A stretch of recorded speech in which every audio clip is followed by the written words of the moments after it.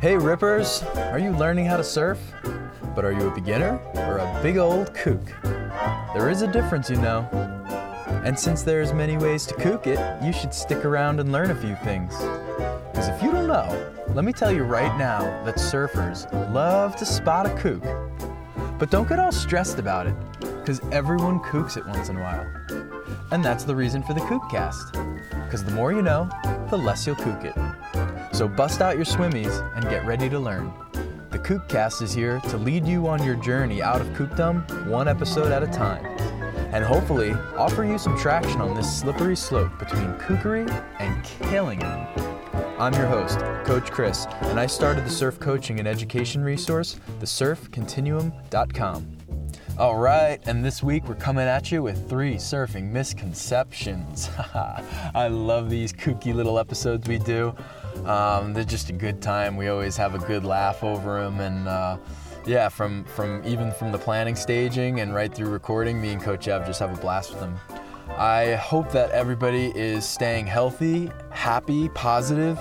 You know, it's strange times we're in right now, but you gotta guard your mentality. You gotta guard your mental space, and it's just so easy in times like these to let the negative little demon creep in and start whispering in your ear, and you gotta shut them up, and you gotta choose to be happy. You gotta find things that make you happy. You gotta think of all the advantages we have of being in this situation, in this time of our lives. You know, we have internet, we have so many ways to connect with people around us, even though we can't actually, go and visit and be social the way we normally are. You know, it's just whatever it takes, find your happiness and hang on to it and remind yourself of it when you start to fade away from it. I'm doing that for myself, and I know better than anybody that you can just get down sometimes. It's weird. Things are strange right now, and just don't dwell on it for too long.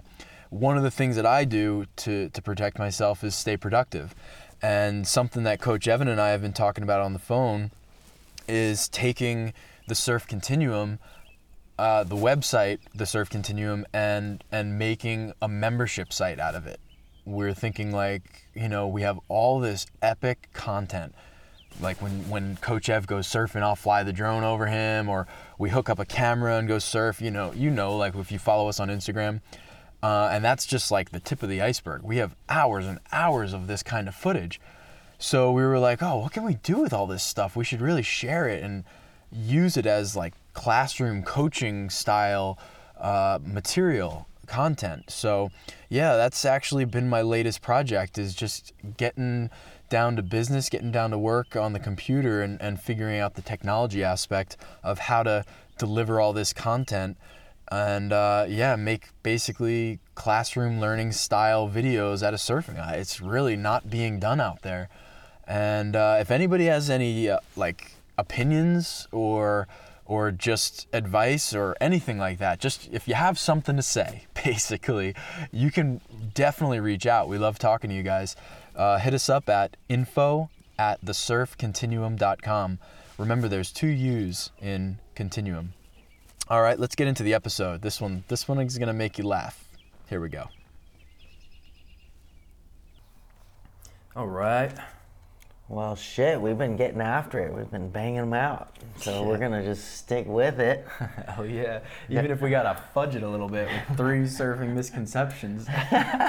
No way. It's all part of it right here. We're going to break it down. It's endless. Surfing, that's what's so good about talking about surfing. Right. It's just gonna go on and on, storytelling, fudging, a little here and there, but it's fun to get, No, but they really are misconceptions. Not to say that this isn't true stuff. Right. We pulled these from we got stories to prove it, and anyways, no, let's get into it. All right. So the first one is like boogie boarders, body surfers, stand-up paddleboarders, mat riders, any kind of rider are not surfers. Alternative craft riders. As long as you're riding the wave, you're in there. You're tapped into the source, and you're getting that similar feeling in my book. Yeah, I agree. Like, it's don't get all cocky just because you stand up on a board or you have a surf board that you're a surfer and they're not. And this one comes up because we had a fun little discussion with one of our students when they got into it with a bodyboarder.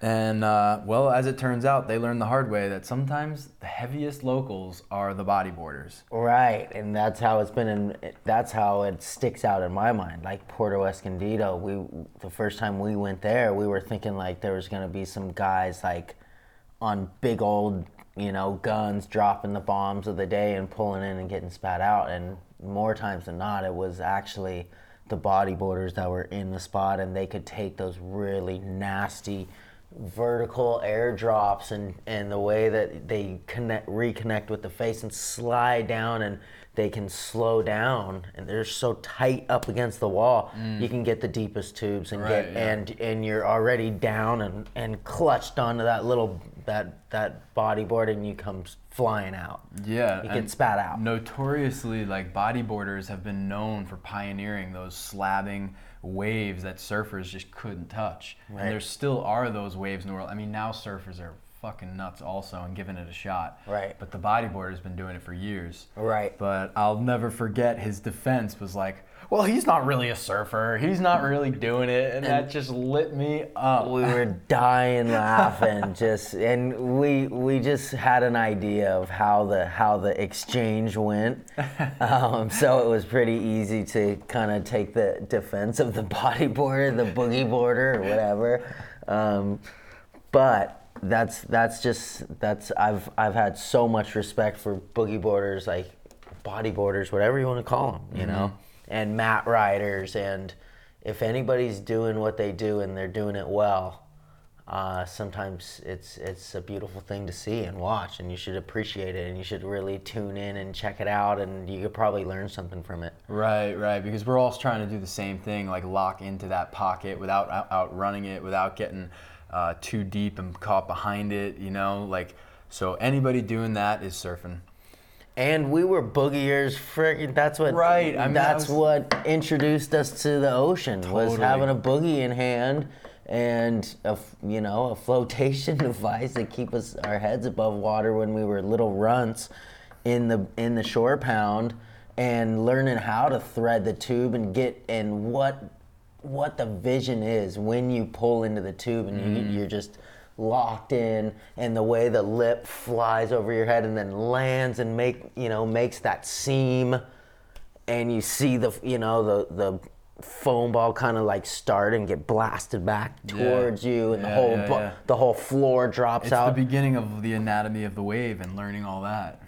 It's crucial, and we talk about it all the time. Like, if ideally we would take our students back if they never went through that training and that evolution of learning how to deal with that inside and the shore pound, and like we had gotten tubed how many times before we even stepped foot on a surfboard. Right. Just pull into these little beachy closeouts, and there's so many lessons there, like setting your rail and learning like how to not just take a straight old drop, and angle it, and just it's surfing, and if anything, it's like the foundation, it's the beginning of surfing, and that's and it's so fun.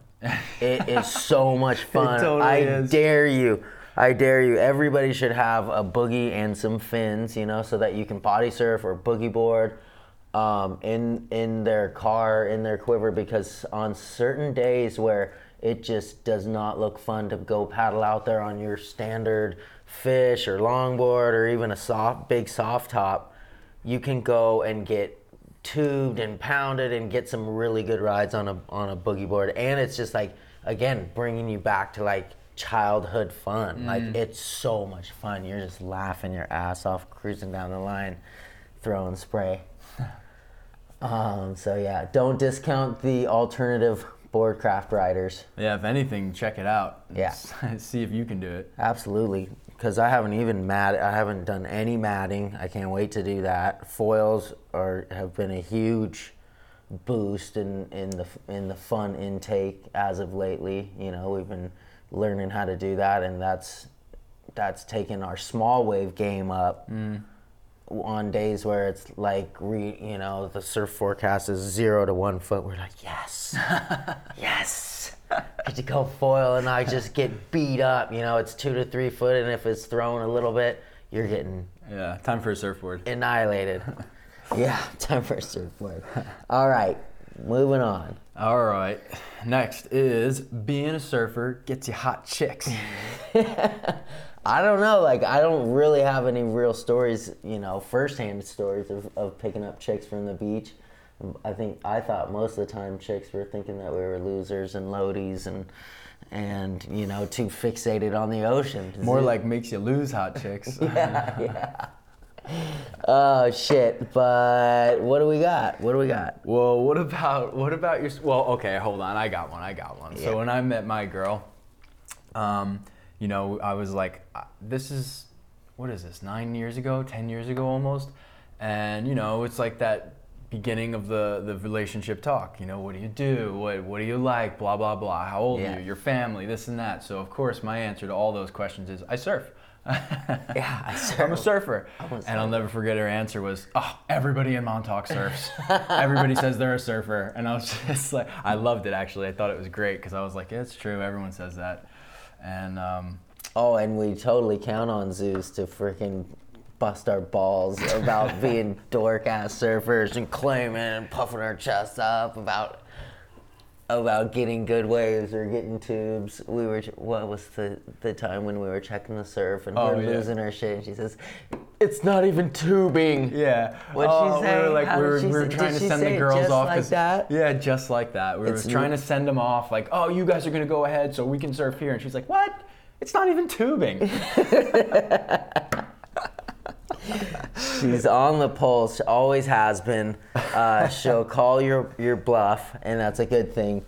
And then I had a really funny story. Just this last summer, I had this little young buck. He's like 14, 15 years old, and he's just getting into surfing, and he's really into it. Like, we haven't met very many kids his age that took to it and loved it like this student.